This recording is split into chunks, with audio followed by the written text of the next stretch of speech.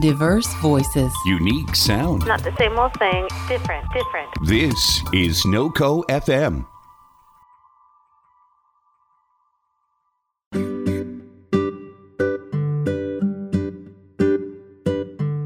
Incest, addiction, growing up in a religious cult, and then becoming a professional escort and an activist for women's empowerment and sexual rights.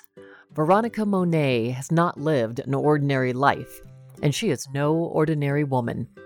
Now sober for nearly 3 decades, Veronica is an internationally acclaimed sexual and spiritual change agent, public author, and is currently a relationships coach, sexologist, and anger management specialist who has appeared on CNN, Fox, and Politically Incorrect, as well as presented at several major universities to share her amazing and important message. Her online platform is the Shame-Free Zone, where individuals can find tools and resources to free themselves from shame and move towards a fuller expression of their own truths and gifts. Veronica joins us on this episode to share her amazing story, deep wisdom, and powerful insight to help move us in the direction of healing and greater fulfillment. I'm happy you could join us for this episode. This is The Spark. I'm your host, Stephanie James. Veronica, thank you so much for joining me. You have such a powerful story. You've overcome so much in your life, from rape and incest to addictions, things that might absolutely unearth someone else. Can you tell us a little bit about this journey and how this journey into becoming an activist for women's empowerment and sexual rights began? Sure. I think it's important to kind of start at the beginning, which is that I was raised in a really religious home. And at the age of 12, I was trying to experience my own spiritual awakening by reading the Bible from cover to cover. And it didn't work for me. I was very devout at the age of 12, but reading the Bible was kind of a negative experience for me. And then you combine that with the fact that my family of origin, while they were preaching the Bible, on both sides of the family, all my uncles were molesting their kids. My father was molesting me and my sister, and he was also abusing my mother. So this hypocrisy was really unpalatable for me and untenable, and I had a lot of trauma. So instead of going in the direction of religion, I ended up going in the direction of drugs and alcohol, which isn't that uncommon, actually. For a lot of addicts, they are having kind of a spiritual dilemma, and so they turn to the drugs and the alcohol. And I'm really glad it was there because I was close to suicide when I was 17. And I had a spiritual experience, but it had nothing to do with religion or the Bible. I was just calling out for help when I was standing at a riverbank thinking about jumping in. And I felt this warm embrace. And I didn't know where it came from or what that was about, but I got the really strong sense that I wasn't alone in the world, that there was some other energy or power that did actually care about whether I lived or died. Nevertheless, I went right into those drugs and alcohol with a lot of glee and went to college in psychology. I tutored English on our campus there at Oregon State University. And when I came out with that degree, I graduated with honors. I was also very dependent upon alcohol and cigarettes. And I got in with some people at my new job. I moved to California and got a job in telecommunications, and there was a lot of cocaine. This was the 80s, and I got severely addicted to cocaine. So that took me down a lot faster than probably just alcoholism would have. Within 2 years, I was a wreck. I lost my job at the telecommunications firm. I totaled my car. I got a drunk driving arrest, and I was experiencing a lot of domestic violence with my then fiance. So I had another spiritual experience, which was that I had a couple of dreams that really woke me up. And I came out of bed, got to my knees, and I wasn't into praying at this particular stage of my life. And I asked God to get me sober. And that was the day that I got sober. I haven't had a drink or a drug since. It was September 4th of 1985. So I've been clean and sober for several decades. And I'm very grateful for that. I don't take credit for it. I consider it a daily reprieve and a real gift. And part of my contract with being sober is to have a daily conscious contact with my higher power and to also be of service to others. So the political activism really fits in that. And so does my work as a relationship coach. Just helping people is really part of how I keep myself clean and sober. And it's a deep passion of mine. I got involved early in my sobriety as an activist for the bisexual community. Now, when I first got sober, I was kind of hoping maybe I'd become straight. But that wasn't how it worked at all. And so I wrote for 5.5 years for a bisexual magazine. And I was very active in going out to the colleges and speaking about bi visibility. And somewhere along the line, I met a prostitute who defied every stereotype that I had about the sex industry. This woman was a little older than I, very beautiful, very health conscious, not into drugs or alcohol at all, had a husband, had 3 kids, lived in a beautiful home. I was really stunned. I'd never heard of this kind of a sex worker. And I still wasn't buying it, though. I thought she was oppressed and I needed to rescue her. And after hanging out with her for several months, I started thinking, hey, wait a minute, maybe she needs to rescue me. I was pretty fed up with my corporate jobs at this point. I had 7 years of working in corporate America, from everything from office manager to a sales representative for a radio station. And everywhere I went, I encountered a lot of Me Too moments. It was crazy, the way that employers thought that they could treat their female employees at this point, it would have been 1989. So, yeah, she ended up teaching me the ropes, if you will, of high-end escorting.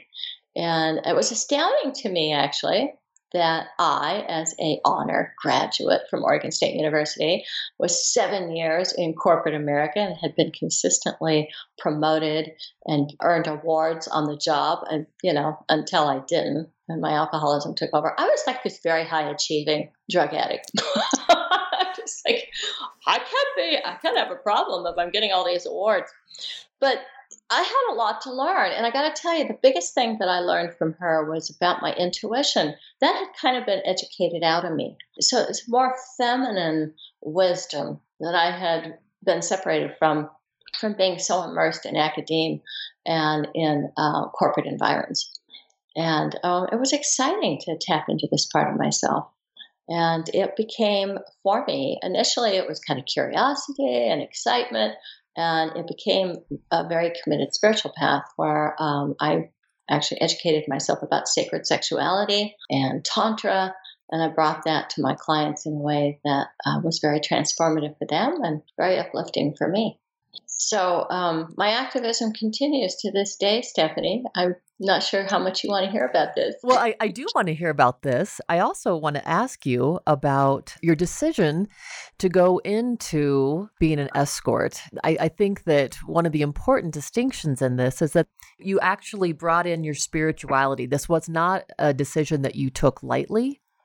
No, I was terrified, Stephanie. I thought, I must be going in the wrong direction here. This is not what a sober life should look like. And surely my newfound connection with my version of God, there's no way my higher power could accept this. This can't be right. I must have fooled myself. I must be delusional. I've fallen under the spell of this gorgeous woman. Something. I was looking for some explanation. So I did. I went to my knees. I was so desperate for clarity on a daily basis. Like, please wake me up, help me correct my path. I must be doing the wrong thing or entertaining the wrong thoughts here. And I consistently got a green light. It was really against my stereotypes and assumptions. And so with quite a bit of respect and trepidation and a willingness to abandon this trajectory at any point and continuing to pray and to check in with my higher power. I walked carefully into this new world. And I'm really glad that I did. I was a clean and sober escort for 14 years, from the fall of 1989 until January 31st of 2004. And during that time, during those years, I was married. I co-parented 2 toddlers to teenhood with my husband. And I lived what looked like a very middle-class, normal life, except for how I made my money and the fact that I was absolutely positively a very active public spokesperson for the sex worker rights movement. So from 1991 until 2003, actually, which was after I had, just right up to the end of my career, I was all over the place. CNN, Fox News, Bill Maher's Politically Incorrect, the New York Times, speaking out for sex worker rights and trying to destigmatize the profession so that people could get a sense of the people. There's a wide variety of people in the sex industry, just as there are a wide variety of people who choose to get married. So a sex worker rights spokesperson. I have so many colleagues that are far more active in it right now than I am, that I just don't want to try to claim that territory when there's so much blood, sweat, and tears that they're expending. But it's important work. That this particular piece of legislation is meant to make it possible for prostitutes to report their rapes without being arrested, which you would think would be kind of a no-brainer if a police officer was given the choice between putting somebody in jail for a consensual sex crime, which is only a misdemeanor and a very small fine, or actually arresting a violent predator and getting them off the streets so that they can't harm people who may or may not be sex workers. You'd think they'd choose the latter, but unfortunately, that's not the case. And so this law is going to change that. I think that's so important because there's this, I think, sometimes belief that certain people share that, well, if you're a sex worker, then you may be inviting that kind of sexual behavior from someone. And this is what, one of the things, if I want to start speaking out about this more, I think the sex worker rights movement needs to have its own Me Too moment. And what I mean by that is to really get clear on the fact that when somebody chooses to offer a sexual act for money, they're not choosing to be raped, they're not choosing to be assaulted, and they have not given up their right to say no. The fact that we have a cultural assumption that tends in that direction is part of the enculturated misogyny that applies to all women's bodies.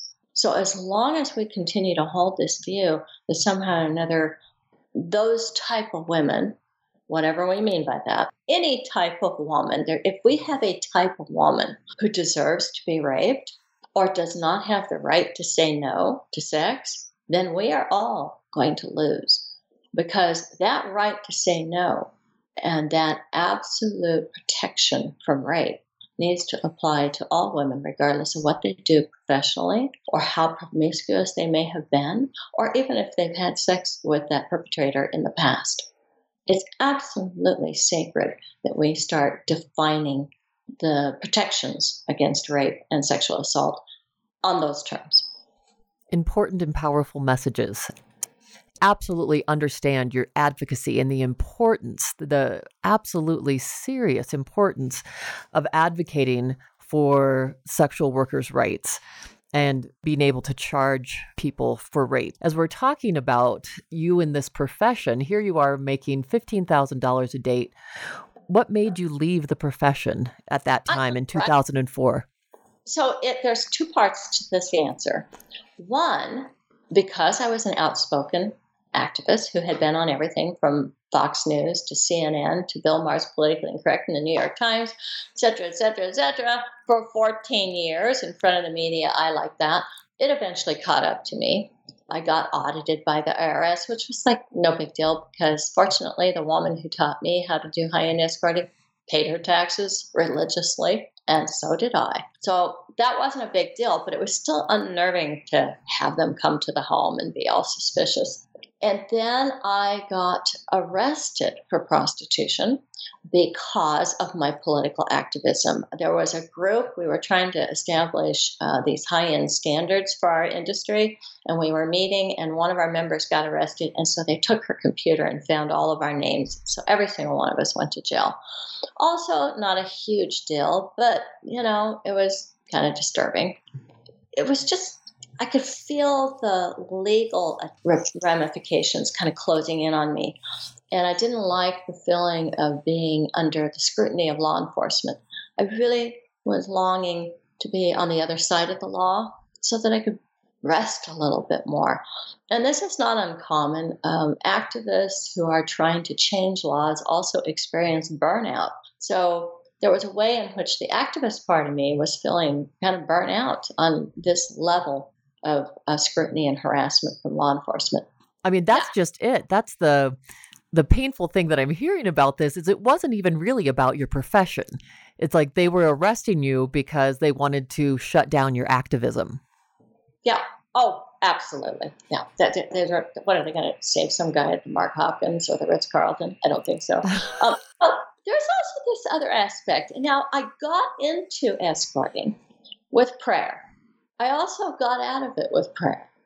And it was just, I've been praying through the whole thing because that's my spiritual path.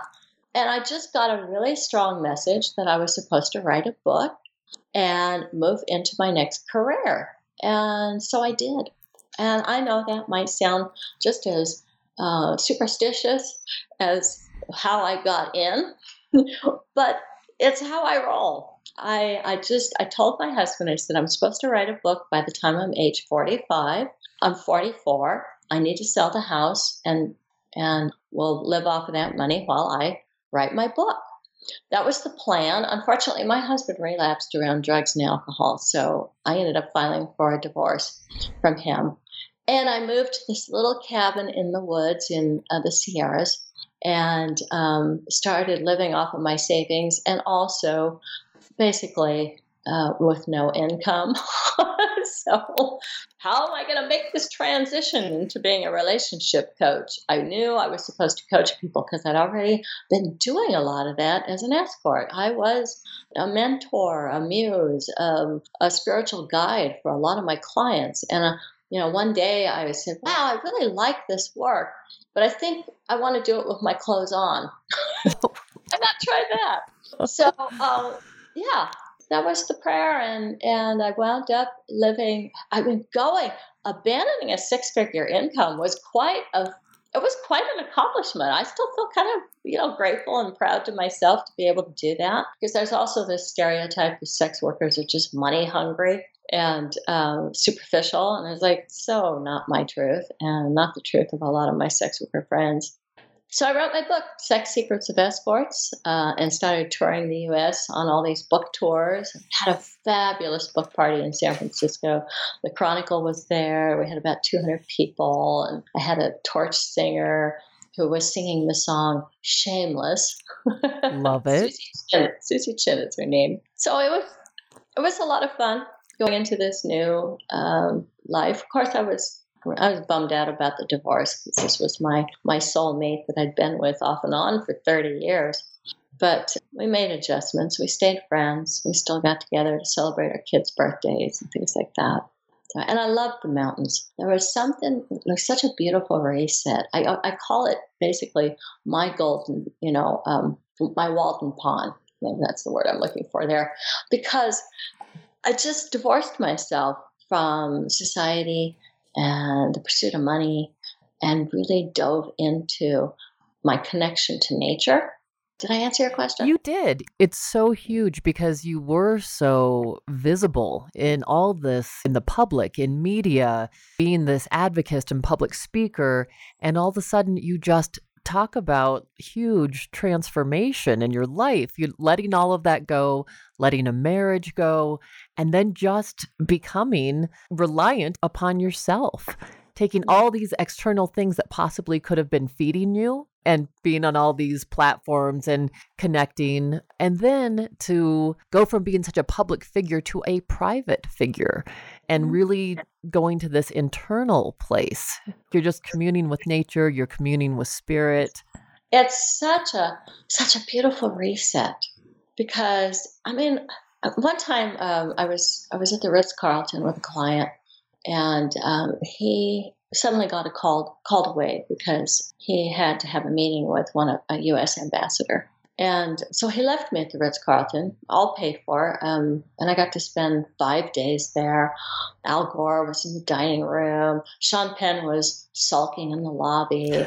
I invited my teenage stepdaughter to come join me for a dinner in the dining room downstairs, and that really impressed her, which then made me feel good because I was always looking for some way to impress her. And but the end of those 5 days at the Ritz-Carlton, I was absolutely miserable. I felt like getting a cigarette, and I hadn't smoked for decades. Well, maybe 15 years at that point.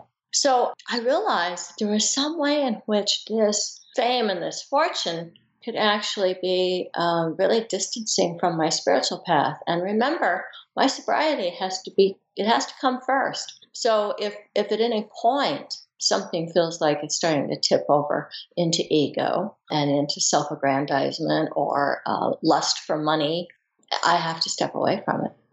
And I'm not going to say that I've really gotten to that point, but I was starting to get hints that of these paths. There's this path, and I see my clients are so immersed in this competitive world of owning stuff and accumulating stuff and having stuff. And I just, there was something really cleansing about walking away from stuff. Yeah. And so for a year you lived in the mountains? No, 8 years. So for 8 years you lived in the mountains. 8 years I lived in this little one-room cabin. It was 2 stories. It was cute. It had knotty wood pine finish and brass chandelier and stained glass, but it was living at the poverty level. And what I loved about this was I became really connected to the rhythms of the environment.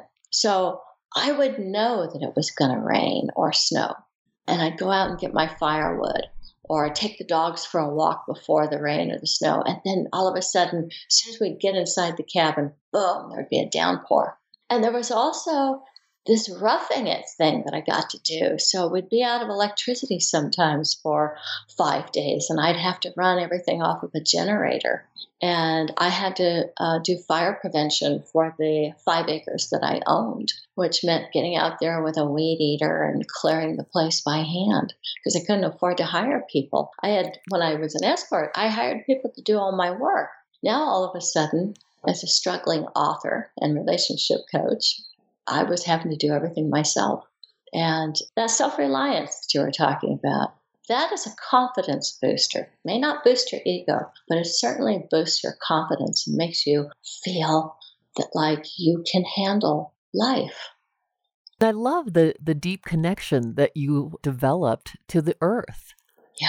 And like you said, to the seasons and just being in touch with that. So you had this very different life than you had been living. And Veronica, I want to circle back to your book because I think it's so interesting. Sex Secrets of Escorts. Can you talk about what was the importance of this book? I wanted to write about the gender differences between men and women and how we can start understanding each other's cultures, because I personally don't ascribe to the idea that it's innate or hormonal. Sure, there might be some of that, but I think it's really overemphasized. And most of it is a culture. So, I learned male culture. That's what made me such a successful escort. I understood them very well and still do. I just did a mixed gender workshop for men and women on Me Too. And at one point, I was speaking for the men, and this guy was just so excited that I got them, that I understood their pain, and I could feel it. I can connect with it. So that's really what I wanted. But at that time, and this was 2004 when I got the book contract, Penguin wanted me to do a sex manual. So I kind of had to find some way to fit that stuff in there, and that was a little bit challenging. I really didn't think the world needed another sex manual. And frankly, to this day, I can tell you the best sex manual ever written is Sherry Winston's Anatomy of Women's Arousal. But Sex Secrets of Escorts has a lot of hidden gems in it. You kind of have to read between the lines. Unfortunately, a lot of my readers do. The message is one of empowering women to be sexual initiators, of being able to take charge in the bedroom instead of just having things done to them. And so a lot of what I'm teaching in the book is female sexual empowerment. And I obviously also had to cover some topics like rape. And what was really astounding to me in 2004 was that the publisher didn't want me to put anything about rape in the book. And I almost walked on the contract at that point and was like, no, we're definitely going to talk about rape. So, yeah. Well, fortunately, in this Me Too moment, I think we are moving past that, thank God. But at the time, we had not had Me Too yet, and people are still kind of hung up on that. I also talk about the sacred sexual connection and being more connected as women to our inner goddess, if you will. So that's really important to me. And it's just reframing what sex is for women. To this day, I've got clients in their 20s that are still focused on how they can please the man. And I really would like to help women move away from that and start understanding how they can respond to their own desire. How do we move in as women to our own inner sexual goddess? You know what? It's absolutely imperative that you have a solid no, because without a solid no, your yes is meaningless. And that's the book I'm working on right now. I want to teach people of all genders, but particularly women, how to have a no that creates intimacy and a heart connection. And this, I believe, again, we're talking about a more feminine wisdom around boundaries. So, asserting boundaries often comes from kind of this masculine model, which is very alienating. It's oriented towards power instead of empowerment. And I think women want to be empowered to create juicy, loving, fun heart connections that are absolutely positively safe. It's really important to have the ability to say this no. And frankly, this is something I learned as an escort. There I am, naked with some stranger who may want to do things that I'm not available to do. How do I keep this sexy? How do I keep it fun? How do I keep it loving? How do I keep it connected? How do I help this person feel seen and validated and respected and appreciated, and have an absolutely firm no that you may not pass? I am so thankful to hear this. I love this because, again, I think there's this myth that an escort would have to say yes to everything. Yeah, I know. That is the myth. And it's so funny because I got to tell you something. When I was dating and in college, I was having the same experience that a lot of women have of my boundaries being violated. And I was actually date raped twice too. So this comes from the school of hard knocks. And as an escort, I was amazed that I actually got to be more pushy, more emphatic, more stern. It was just like the part of me that wasn't a pushover was so welcome and rewarded. The more outspoken and firm I got with my boundaries, the higher rate I could charge. So, to kink or what? But I'm just saying that my path was actually that I was much more revered, respected, and I don't know, sometimes even worshipped as an escort than I ever was as a college co-ed dating. So as an empowered woman, that actually sounds like it brought something to the power of those exchanges as you were an escort. And it also helped enlarge my view of men. So yes, a lot of men can be incredibly selfish and pushy and looking for ways to violate boundaries. But I also saw that even those guys, even the ones that I would consider kind of misbehaving little boys, could have an appreciation for very clear boundaries. That actually creates safety for everybody.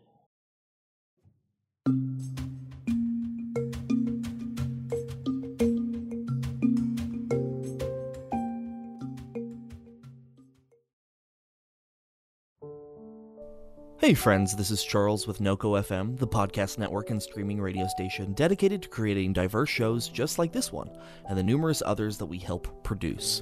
We hope you'll consider becoming a supporter on Patreon, which helps us pay our hosts, produce more shows, and allows us to give back to nonprofits in northern Colorado.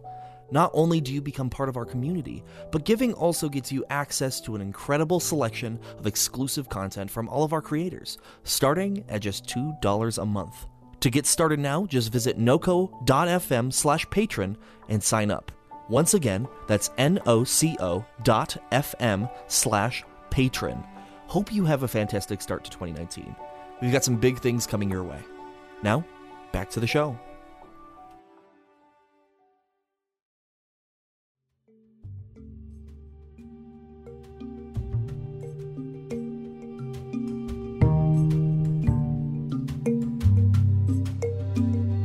And if it's done in a way that there's enthusiasm for the things that are available, the things that are not off the table, that can be a really inviting, joyful experience for everybody. You know, part of what I'm teaching is about taking it away from the thing you're not available for and taking it to the thing that you do want to do. And it's based on an assumption that you actually want to interact with this person. So what I'm teaching here is not geared towards how to fight off a rapist. I don't think that I could have ever used this with the 3 people that have raped me.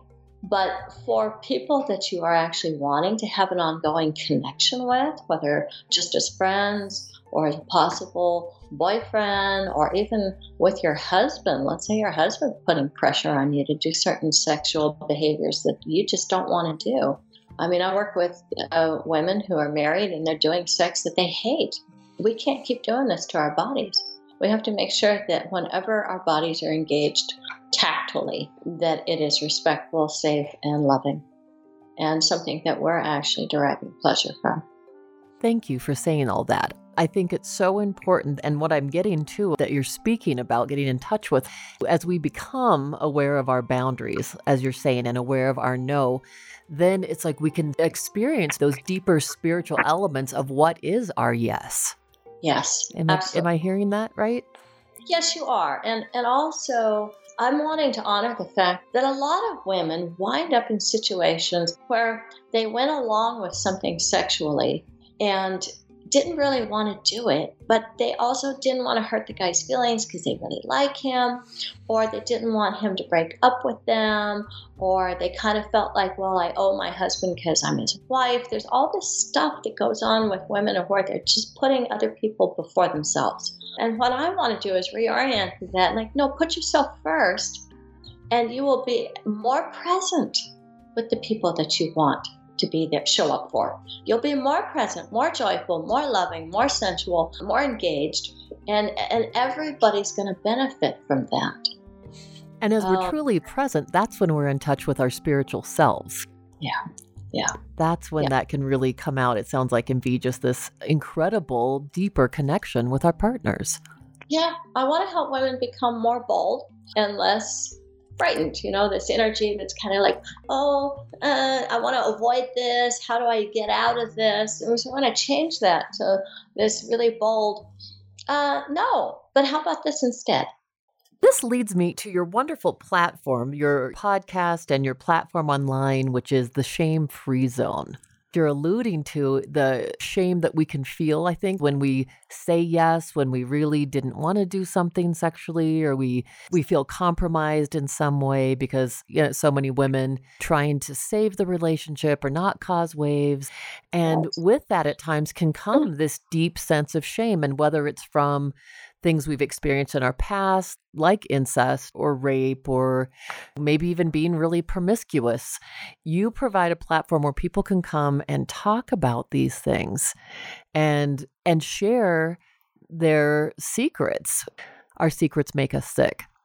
Yes. And yes. That saying in AA too, which is you're only as sick as your secrets. so that definitely, I mean, we're speaking the same language here. So as people can begin to share their secrets with you, they're alleviating some of this shame.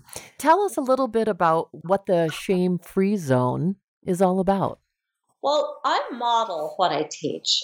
Right now, I'm working with someone who's got anger issues. And yesterday, I was just telling that person that I only teach things that I've learned myself. So, not out of a book, through real life. I want my clients and my subscribers to benefit from years of learning from my own journey. And because I have overcome so many things, I mean, I used to not have vaginal orgasms. I do now. I used to not be multiply orgasmic. I am now. That's quite a journey for an incest and rape survivor. I want to share that with people. I want them to understand the path that I took because probably there are things in my journey that are going to work for them too. Not everything, but quite a bit of it is something that would help everybody. And the same goes with having boundaries, of healing from things that I might have been ashamed of as a child. Certainly growing up as an incest survivor, I thought that it was my fault. And I was very ashamed of my family. And to be able to carry that with so much joy in my heart without any shame. I want to share that with people. There is a definite way to get to being free of shame.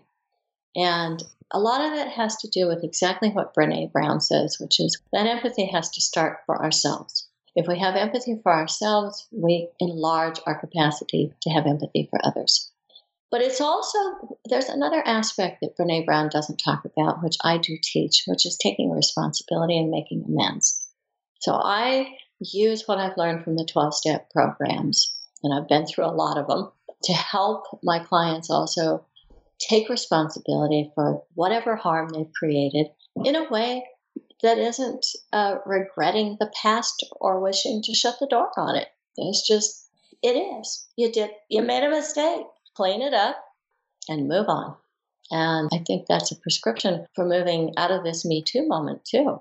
It really disturbs me that we're just slinging shame back and forth.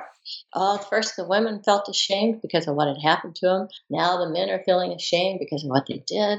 And I would imagine that we've needed to have all those stages culturally, but I think it's really time for us to mature that movement into a shame-free zone where we can have discussions about how we're going to understand each other's perspective, how each of us is going to take responsibility for our behavior, whatever it may be. I mean, seriously, I just got in touch with some of my female entitlement, which is that I think that I can touch people without permission. Now, I don't touch them sexually, but I think I can touch them on their arm or maybe offer a hug to an adult. And I realized that actually is a privilege that a lot of men do not have.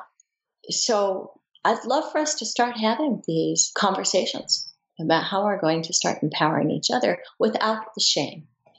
And I'm really committed to bringing that to this Me Too moment. So the shame-free zone is about a much bigger agenda than that. It's really just for anybody who is feeling like they are being weighed down by shame.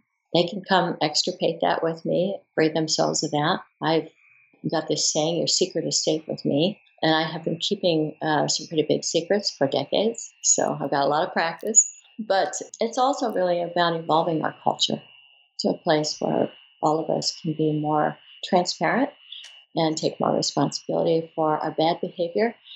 You see, you can't actually change a bad behavior if you are being weighed down by shame. Shame causes re-perpetration. I'd like to see less perpetration and more freedom. You know, last year I had Harriet Lerner on the show, and she spoke about her book was around the art of apology. It was Why Can't You Say I'm Sorry? And it really spoke to what you're talking about, which is owning, number one, the mistakes that we've made, And it's not about shaming ourselves. It's about when there's an opportunity to make amends, when we own our behavior and then can say to the other person, I fully own this and I am sorry for the things that I have done that have hurt you. And I know that it was hurtful. Doing like this full amends. And then that's what becomes transformative. And like you said, then we're able to have empathy for ourselves. And we can also empathize with how our behavior or what we said impacted the other person. And true healing is able to happen through that. And I think it's, for me, it's very important to nuance the difference between an apology and an amends, because when I was growing up, everybody apologized and then they just meant they could do it again. And somehow you're supposed to forgive them and trust them and let them do it again. So what I like about the amends process, as I understand it, is that we come to the person that we've harmed and really let them get that we understand their pain. We give them an opportunity to fully speak their pain too, which, can be kind of challenging. If somebody just wants to say, I'm sorry, and hopefully it's all over with, that's not it. You need to listen to your victim's pain. Give them an opportunity to be heard. And then take an active step to actually right the wrong. If you stole something, you restore what you stole. You pay people back if you owe them money. And when it comes to psychic wounds, emotional wounds, we have something called a living amends. That means you just never do it again. Well, how do you do that? You can't just make a resolution.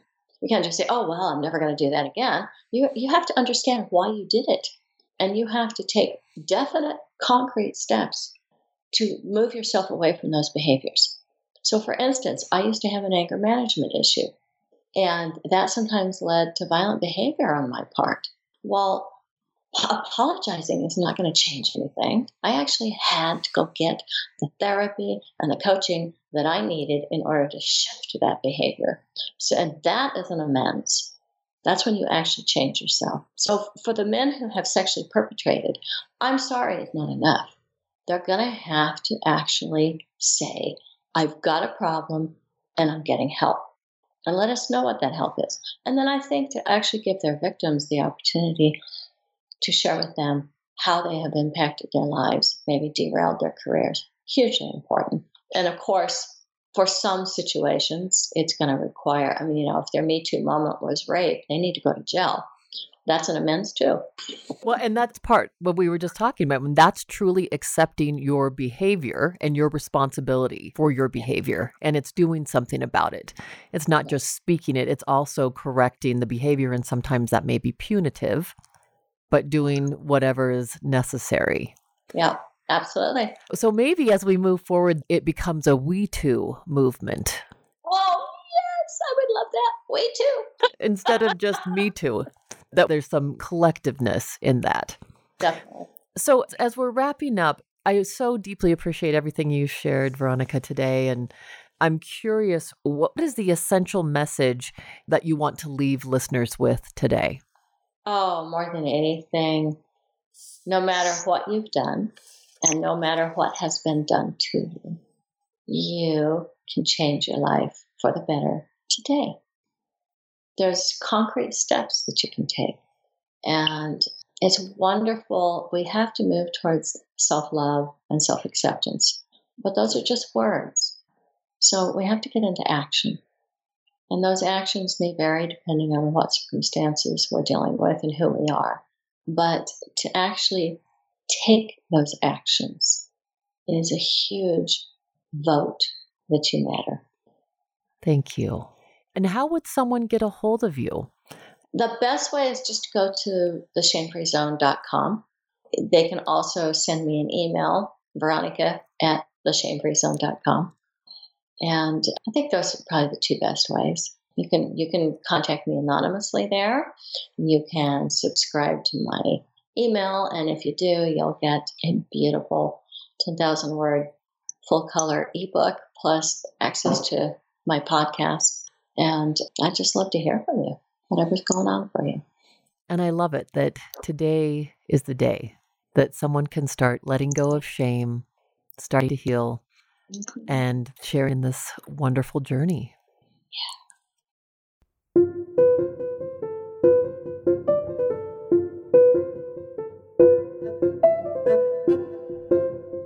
Veronica shared such an amazingly powerful story with us that no matter what we have been through, no matter what adversity we have faced, we can continue to heal and evolve. Having had such a powerful public career, I was really touched by the deep journey that she went on individually when she lived in the mountains and did the inner work that has continued to feed her life today. She reminds us of the importance of having true empathy first for ourselves, cultivating that empathy so we can work on healing our own shame, no matter what our story is, no matter what we've been through, to start creating some room within us to develop the empathy that will then become like a healing balm within us. And as we heal ourselves, then we're able to extend that empathy to others. I loved her essential message that it's today that we can start this healing journey. It's never too late. Today is the day that your healing can begin, right here and right now. Remember, The Spark is your show too. If you have questions, feedback on the show, or if you're going through something and need a little help, we'd love to hear from you. Continue the conversation with us at our website, thesparkpod.com, and on Facebook, Instagram, and YouTube. New episodes of The Spark air Wednesdays at 7 p.m. Mountain. To make sure you don't miss an episode, subscribe to the podcast on Apple Podcasts, Google Play, Stitcher Radio, or wherever you get your podcasts. The show is not a substitute for professional care by a doctor or other qualified medical professional and should not be considered medical advice. If you're having a mental or physical health crisis, please seek treatment immediately. The Spark is produced by NoCo Media Limited, which is solely responsible for its content. Thanks again for listening. This has been The Spark, igniting your best life. I'm Stephanie James.